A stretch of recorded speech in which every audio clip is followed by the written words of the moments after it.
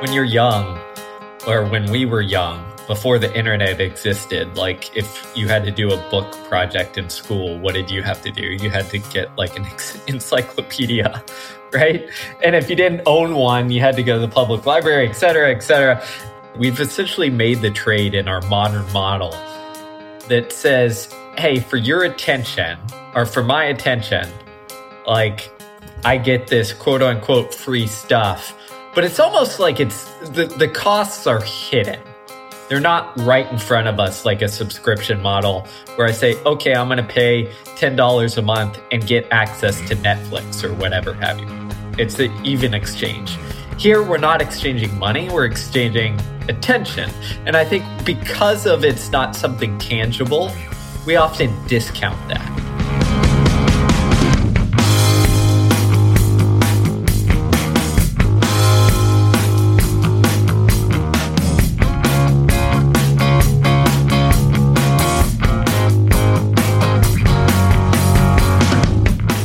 Welcome to the Growth Equation Podcast.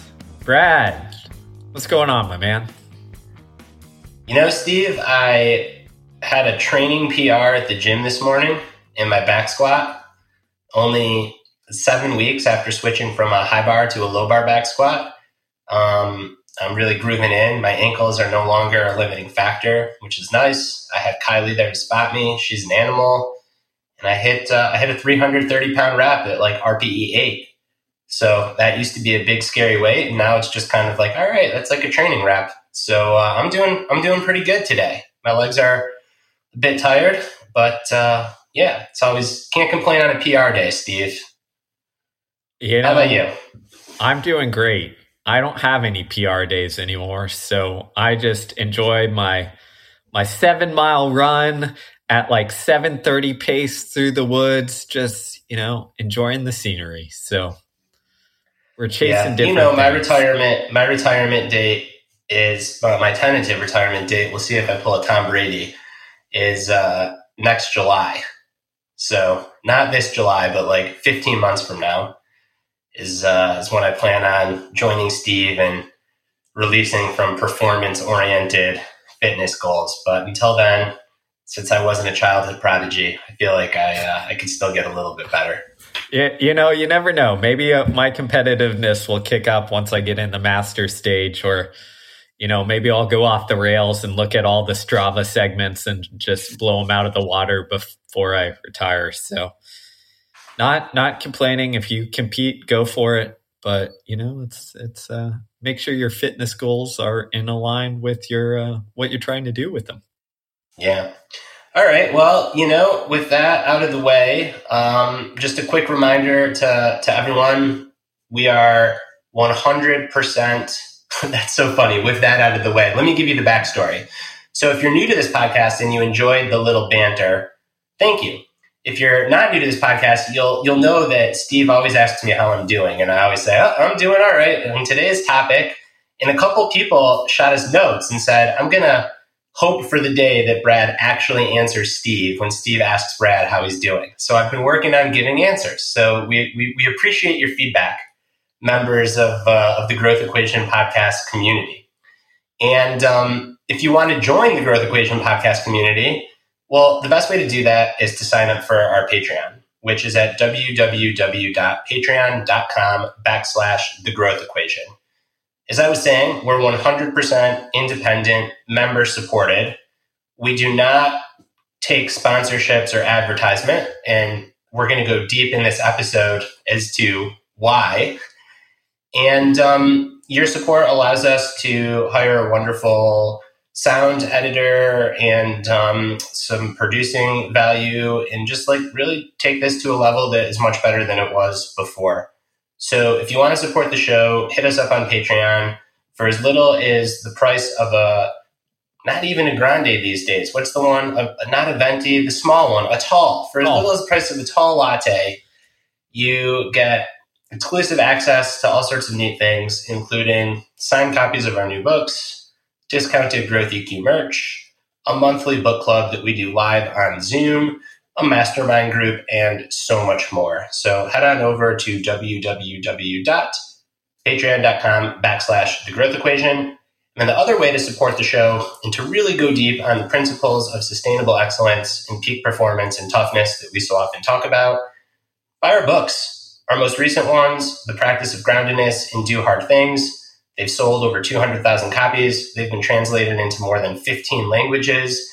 At this point, the royalties from those books for us are really small. So we're just about getting them out into the hands of readers because we think that they are super valuable and can help you. So if you dig what we do here on the podcast, if you dig our newsletter, if you dig the essays that we write and you haven't read our books, pick up a copy. If you are more of an audio learner and you prefer listening to books, they're available on Audible, on Libro. They're even available on CD. I don't think they're available on record, but you get the point. You can pretty much get our books in any language, any format that you wish. So please check those out.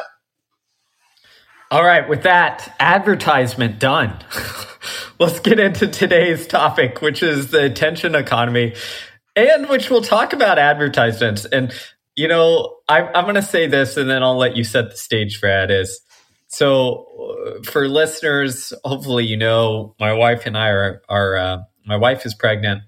We're having our first kid.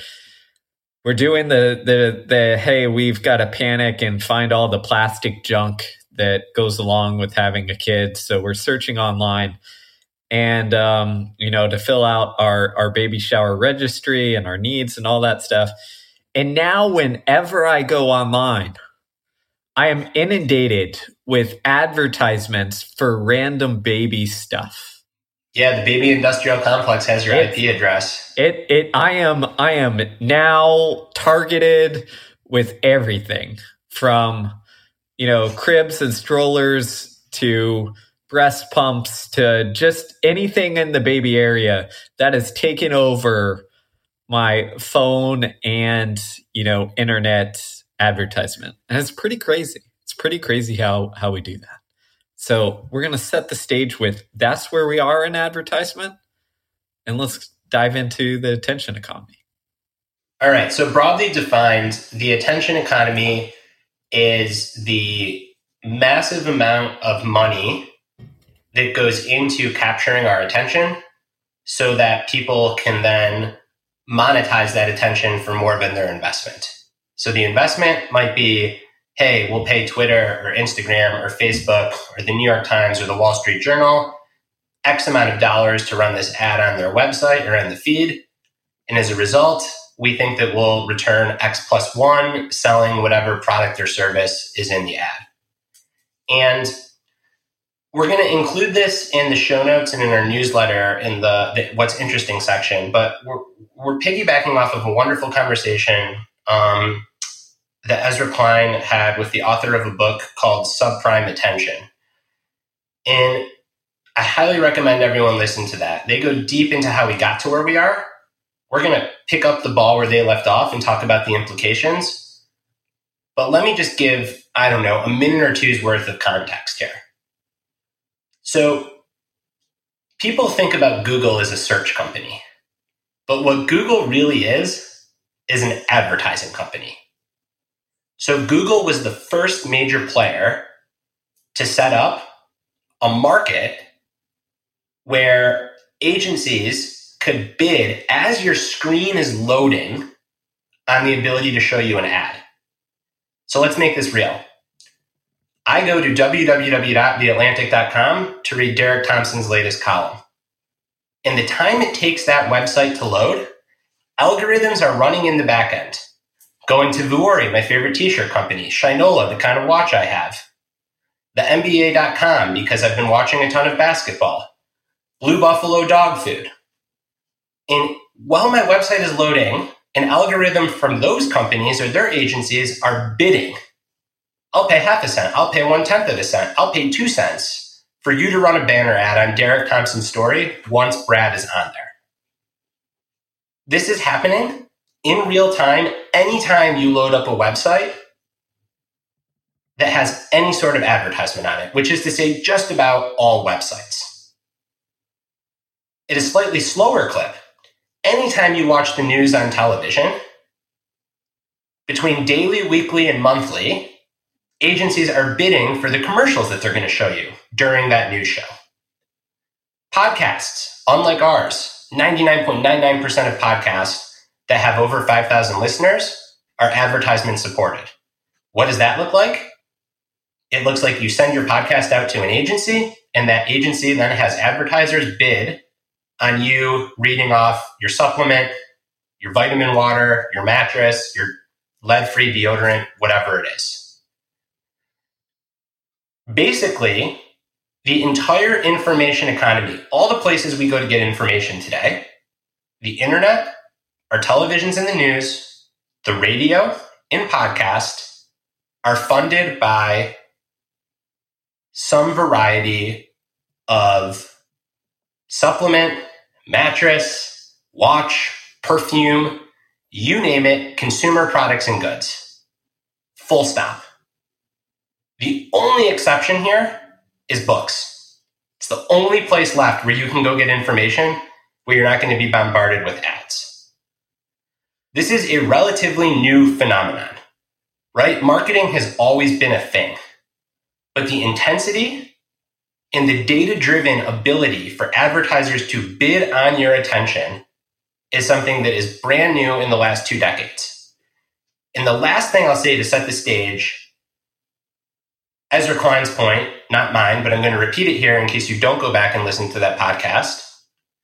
One of his biggest fears about artificial intelligence isn't that it's going to turn against humanity and take over the world, but it's going to make this advertising system 1,000,000 times more powerful, because it will be able to scan the entire internet and all of your browsing history and everything, and then predict what you're going to do next based on all of this data to then serve you the perfect ad. So, our biggest problems as individuals are mental health, our physical health, our intellectual health, our financial planning. They require deep, uninterrupted thought to work on. Our biggest societal problems: gun violence, climate change, geopolitical competition and threat, racism. They too require undivided attention and deep focus to work on. Yet the entire economy runs on bidding to interrupt our deep focus and attention. That's where we are today. With that, Steve, solve our problems. All right, Brad, you just painted a wonderful picture of our modern world and the future of where we're going. Way to contribute to the existential threat and dread that people are feeling.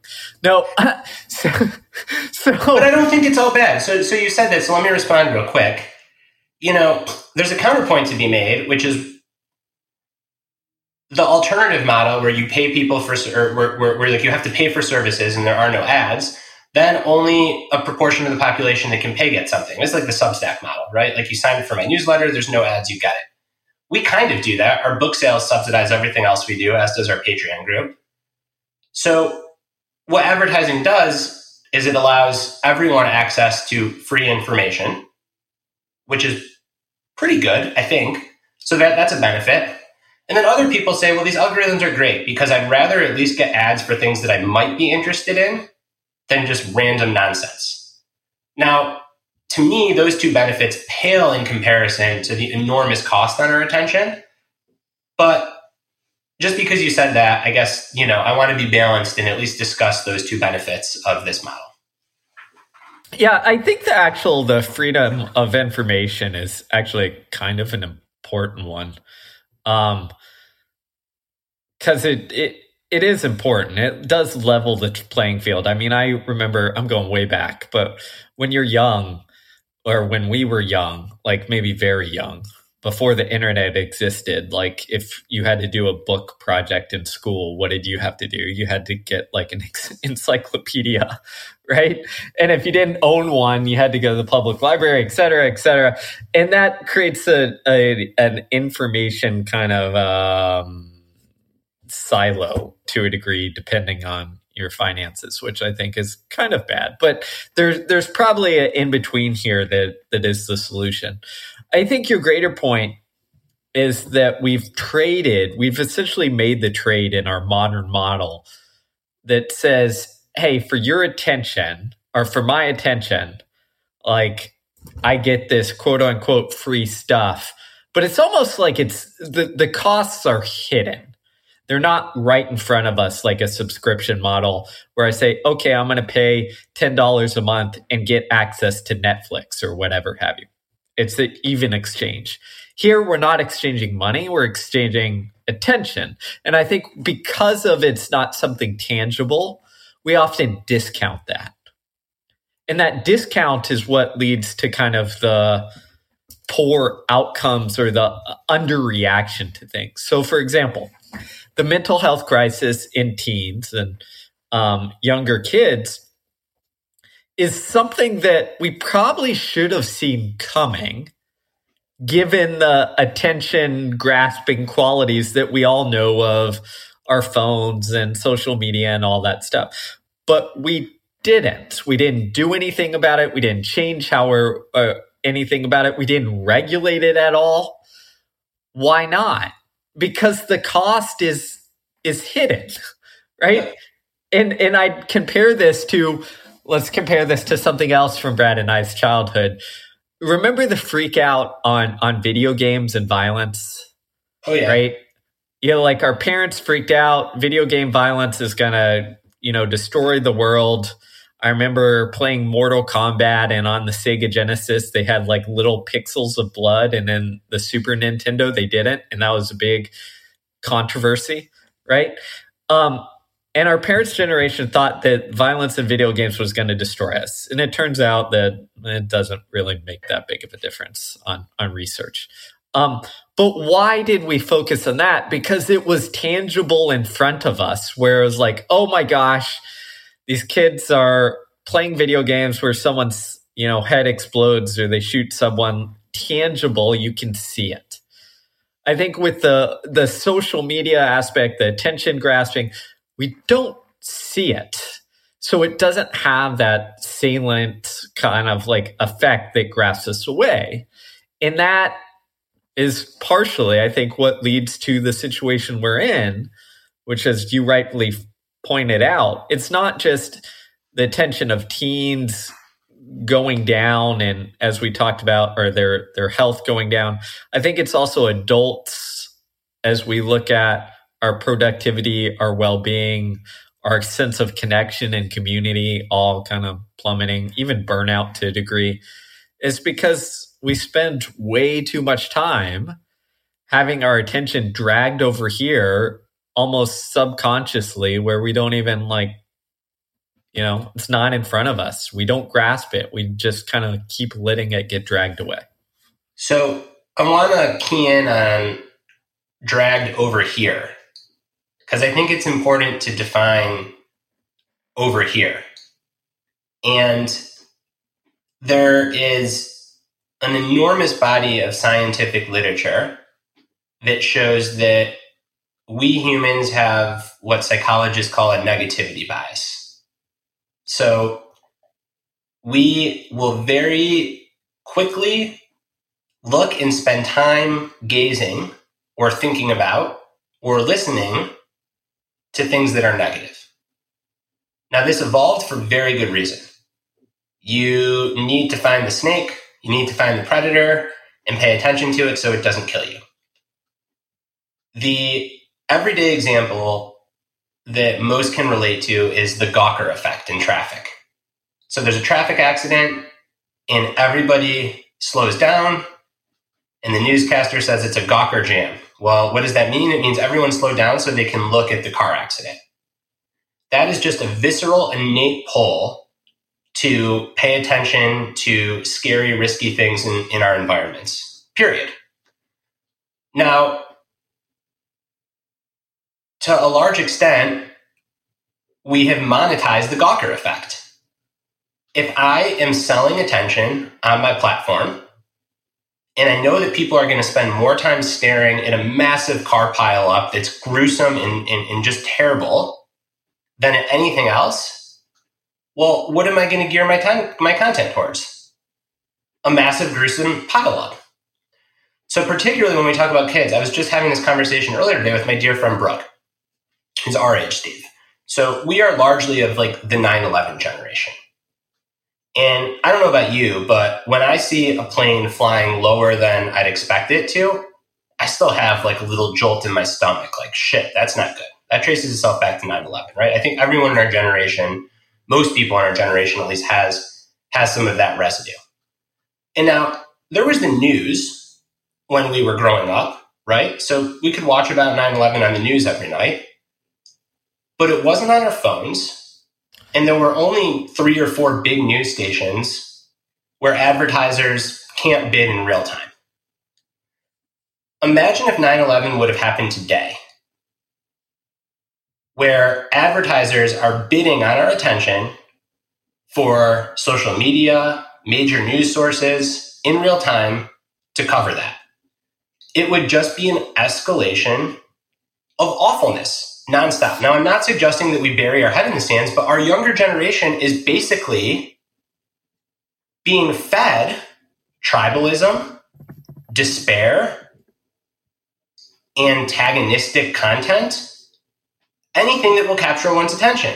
Or on the flip side, bodies that are so beautiful that they can't possibly be real, so you stop to pay more attention to them. And there's a very strong financial incentive for this. So to me, you have to ask, all right, if the incentive is if what's going to support your mission is advertising, or what's going to support your content is advertising, and advertisers pay more for eyeballs, and we have a propensity towards negativity, well, then what's going to get shown to make these models profitable? It's negativity. I mean, and I think it's real quick. I think it's the worst on the internet because they're literally, right, there's these attention markets that are bidding in real time to show us ads. But even on the freaking so-called news, like, what do you think the clowns yelling at each other for so-called like both sides analysis is? It's just, they're creating a car crash for us to look at. So I want to add some science to this because this is what I do. One of the most interesting studies that I've seen actually captures this. So you remember the Boston Marathon bombing? I think it was like 2013, 14, something like that. So yep. maybe 9-10 years ago. So more recent than 9/11, right? In the internet age, but at what I would say at the beginning of the kind of social media outbreak, right? 2013 isn't as crazy as now. There was a study that found that they compared stress levels, perceived stress and anxiety of a group of individuals who were either at the marathon when the bombing occurred or were directly connected in some way, meaning they had some family or friends like there and were worried about someone real, right? They compared the stress levels in the days after of those people directly connected versus those who were outside of Boston, had no family or friend connection, and who had watched coverage of it or seen coverage online. And what was fascinating is once you got above, I think it was about 5-ish hours a day of consuming coverage, the stress and anxiety levels were higher in those watching the coverage than those who were directly either there or impacted by the bombing itself. And that's such a striking statistic to me. And people might say, well, 5 hours is a lot, but not really if you think about TV coverage, social media going through it at this time. At this time, there was a big Reddit search for the bombers, all that stuff. If you add that up in a day, it's not crazy hard to get to 5+ hours of consuming coverage. And it's just mind-blowing to me that if you are far away and you consume 5+ hours approximately, your stress and anxiety levels, you felt that more stress than someone directly there. And I think what we're seeing now is thanks to social media, this attention economy, and directed kind of advertising, which incentivizes the car crash phenomenon. Is it any wonder we have increase, and if you look at the data, it shows this, increased levels of anxiety, throughout the country, throughout the world. And I think we're not paying attention to that enough.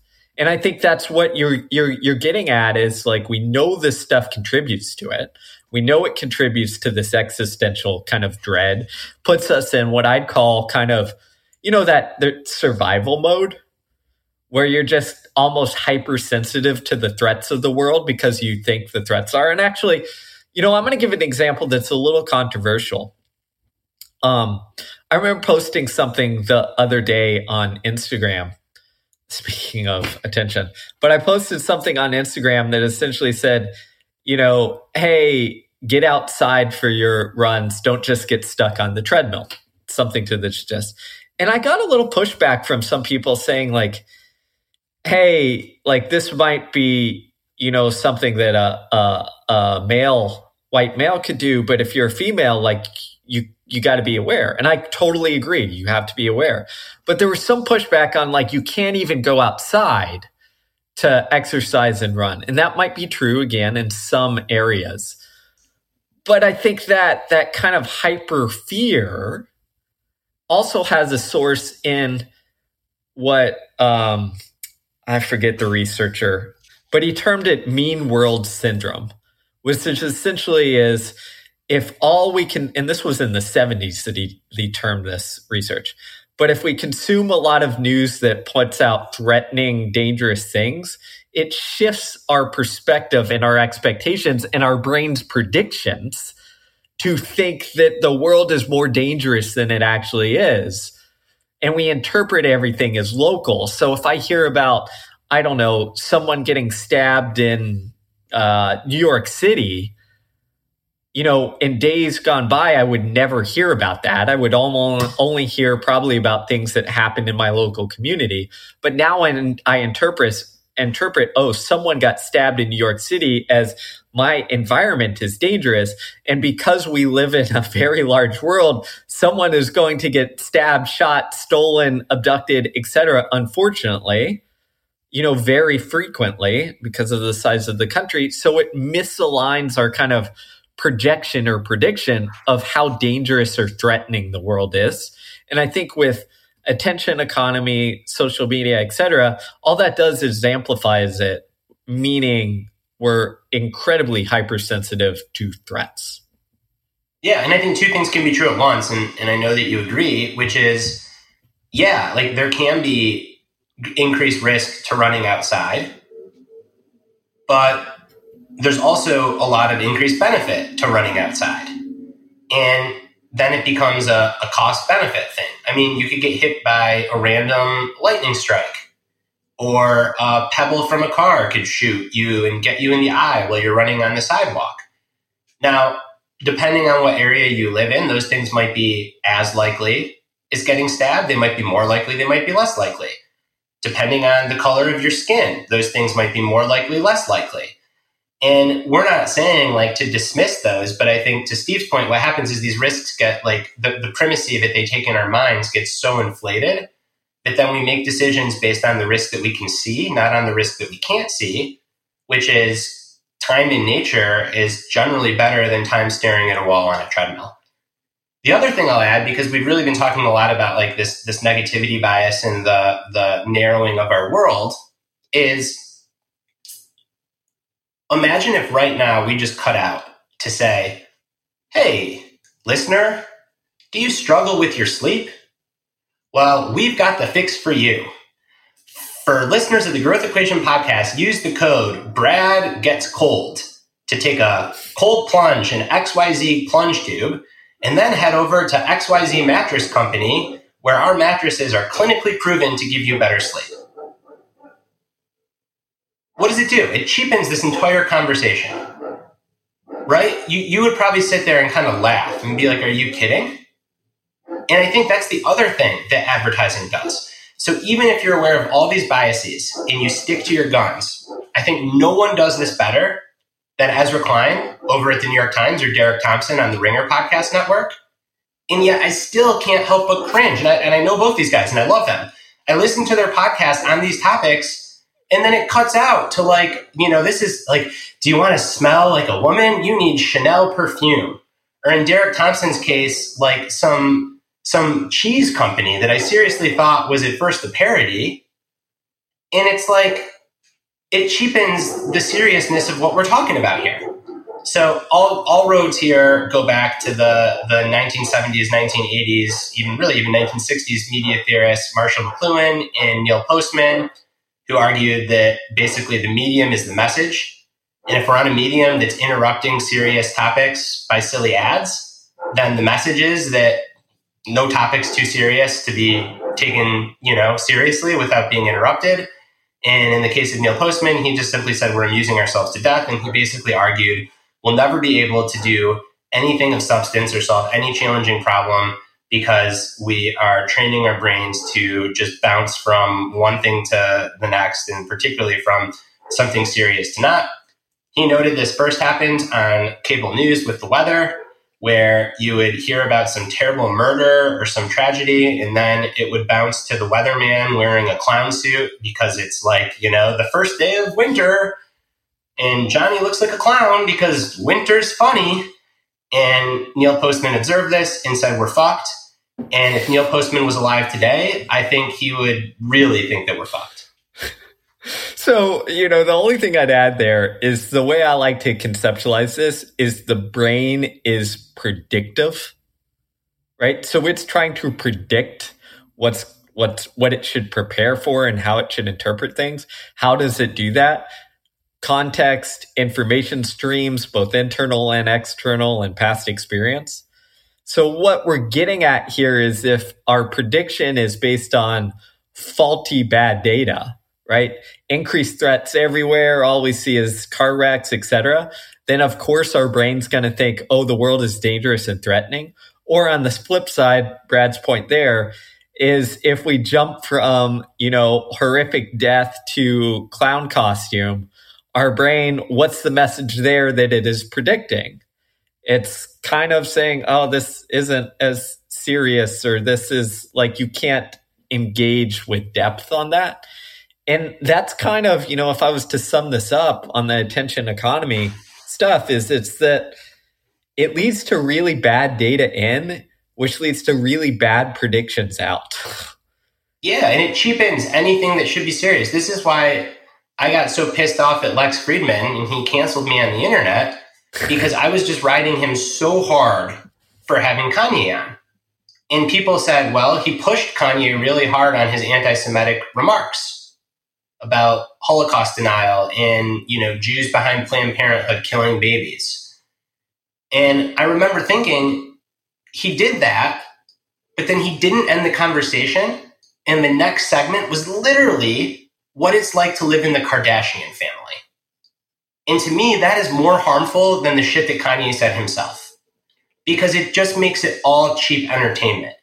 And if we can't take anything seriously, then to quote Neil Postman, we're fucked.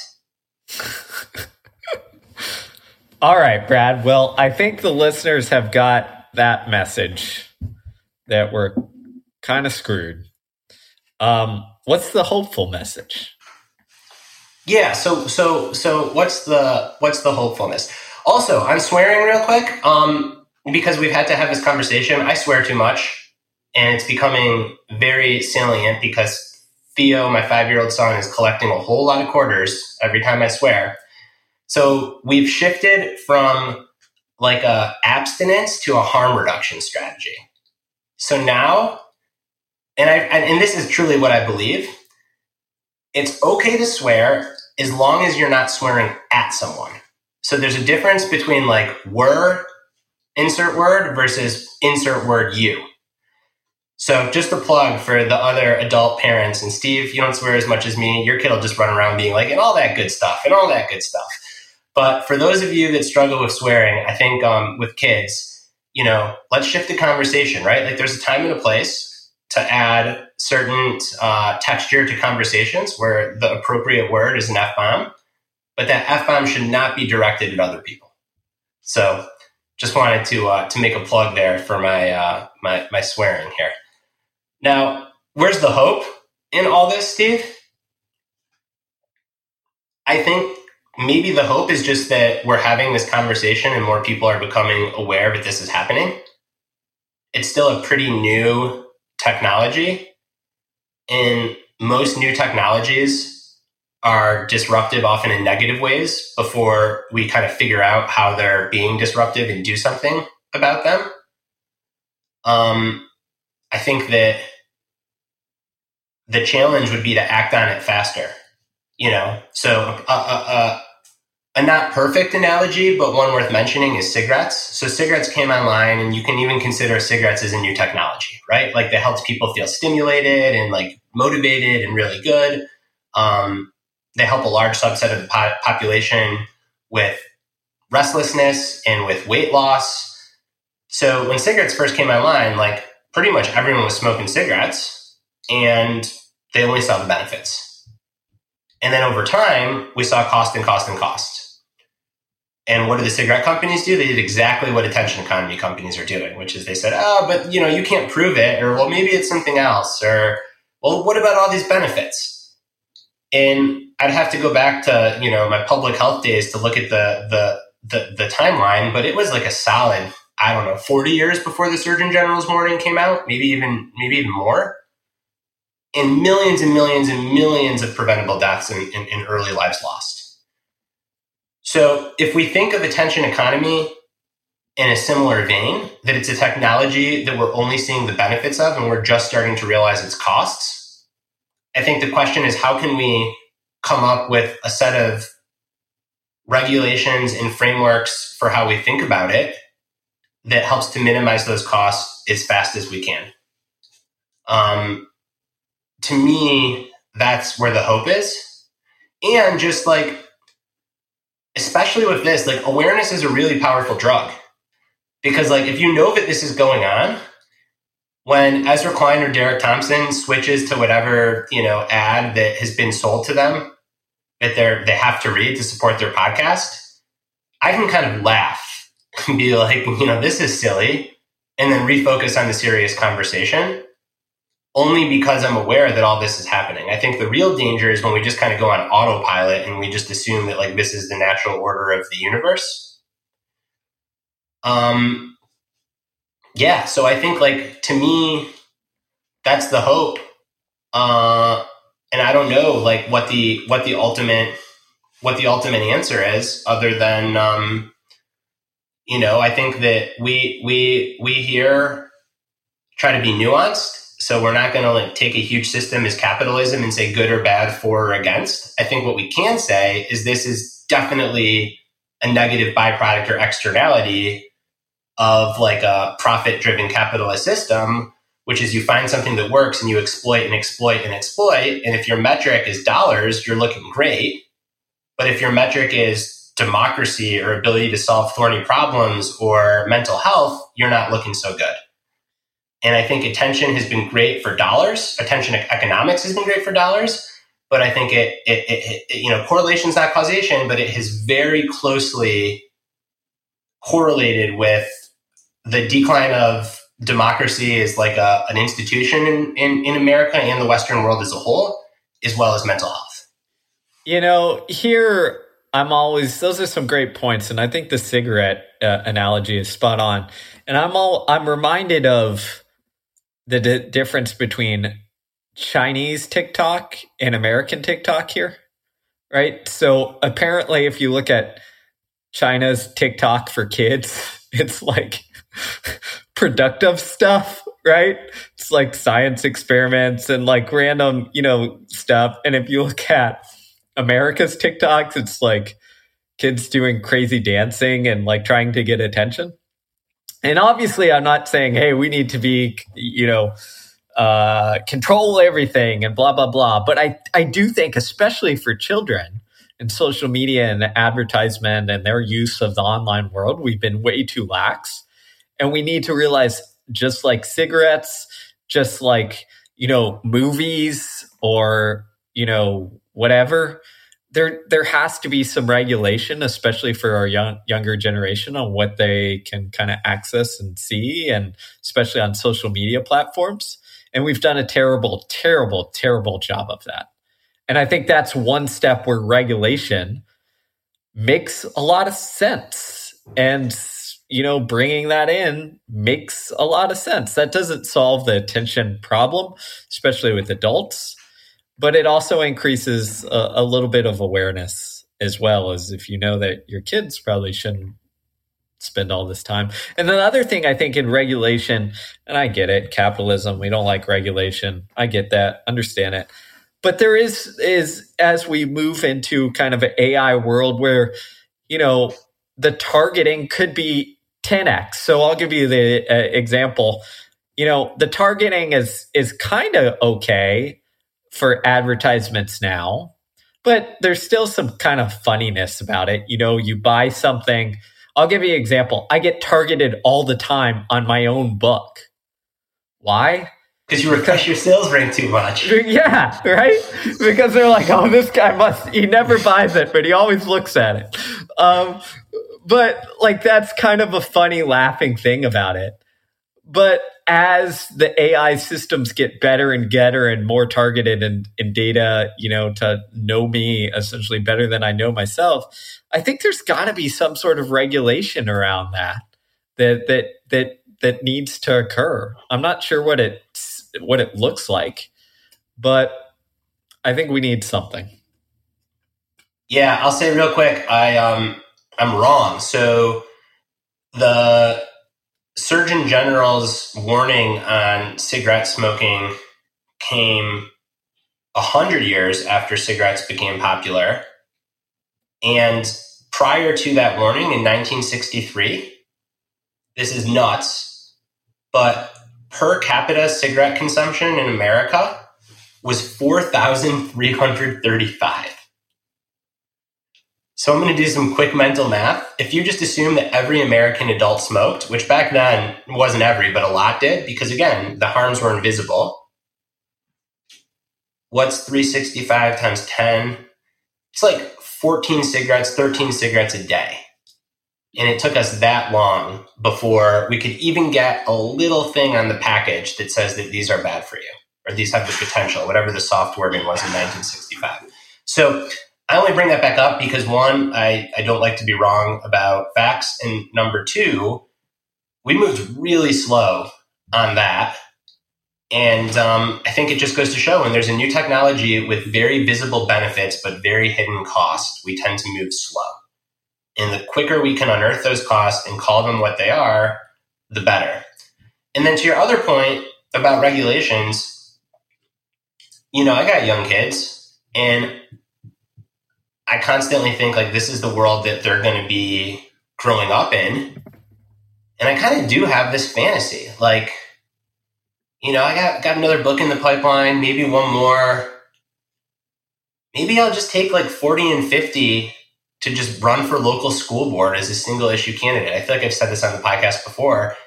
And my single issue would be attention economy, and in particular for that age group, social media, or whatever the new thing will be then. And not to run with the answers, not to say we need to ban it, not to say that the school needs to be in charge, but simply we need to consider it. Because right now it's not even a part of the conversation. And to me, I think what you said about the difference between how China treats TikTok in America, that sums up everything, man. These are savvy geopolitical chess players. And China probably sees TikTok as their most potent weapon of war, because they can control what their youth sees and feed their youth really meaningful, good educational content. And by the way, they recently capped TikTok at 40 minutes a day for Chinese children.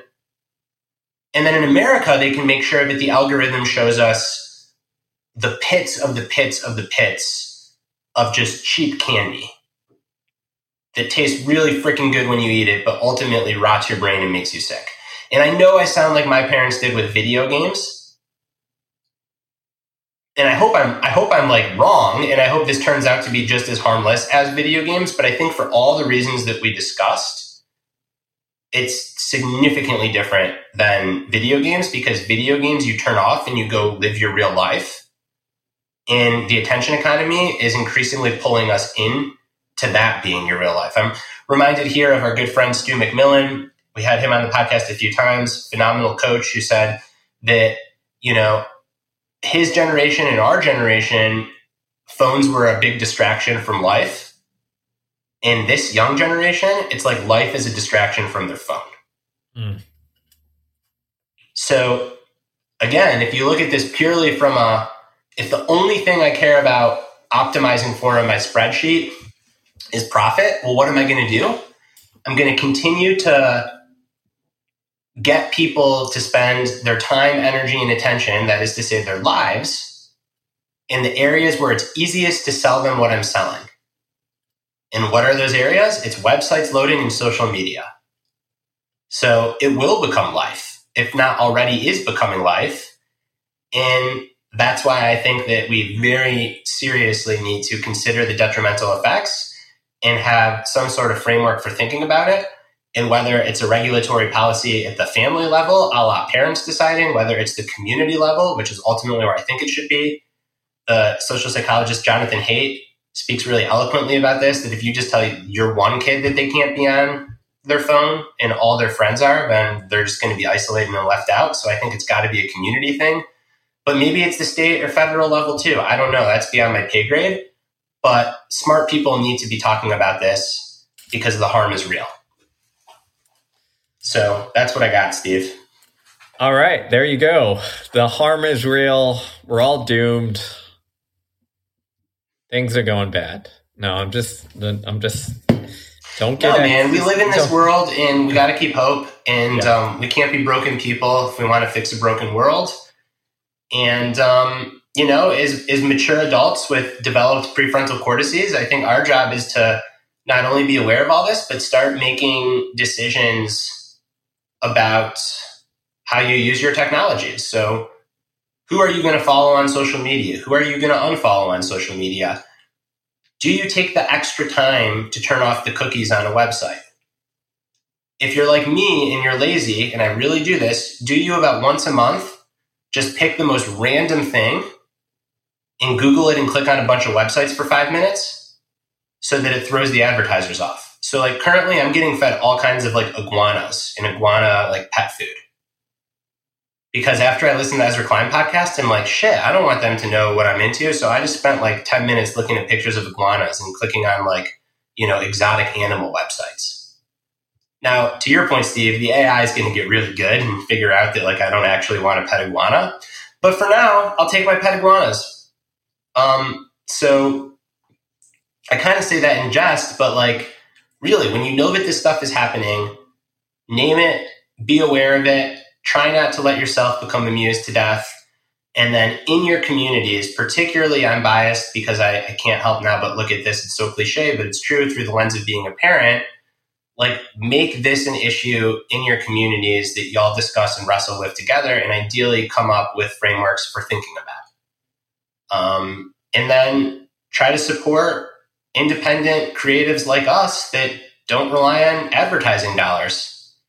I mean, if we're going to make the hard sell, like this is it. You heard it. And this is to a large degree why we don't. I mean, it is the main reason.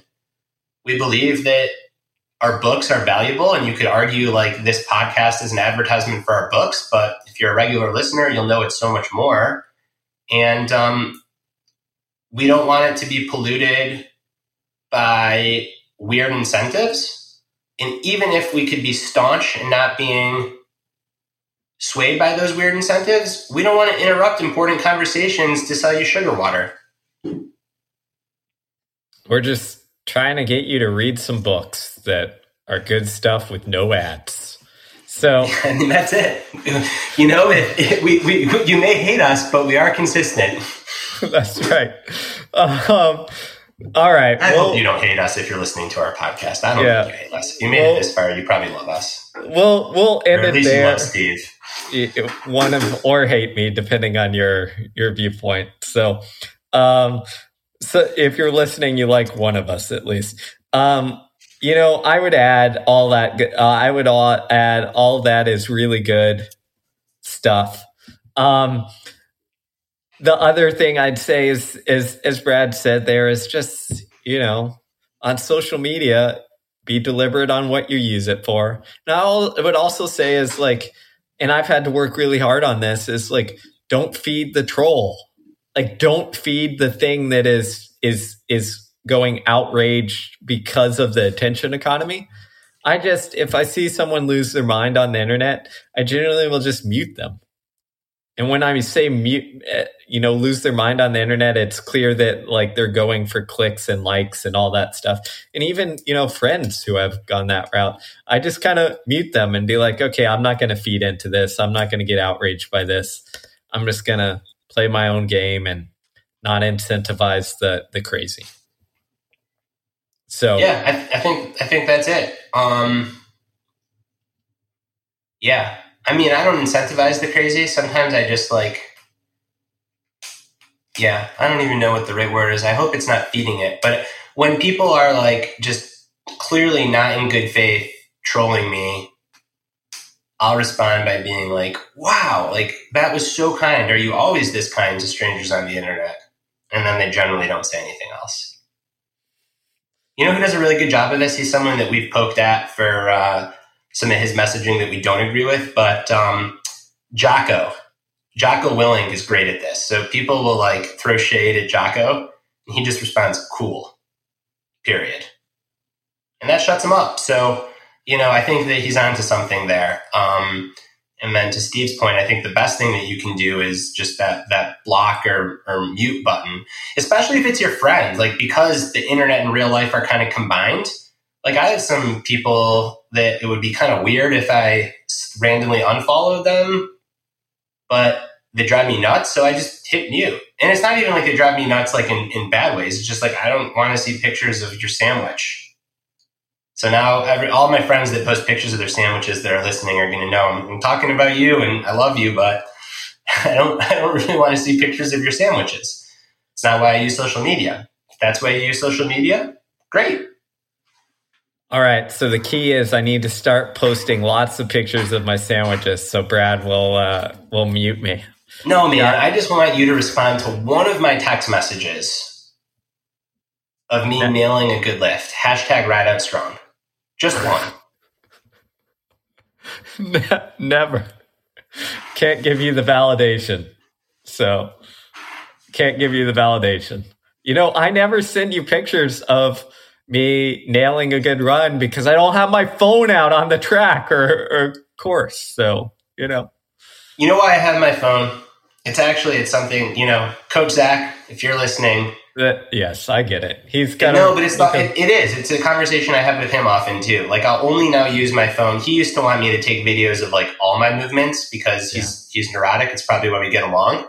But now I've made a deal with him where I only take images if the RPE is above an 8, because that's how he gives me feedback. And I'm not an elitist like you. I never ran a 4-minute mile.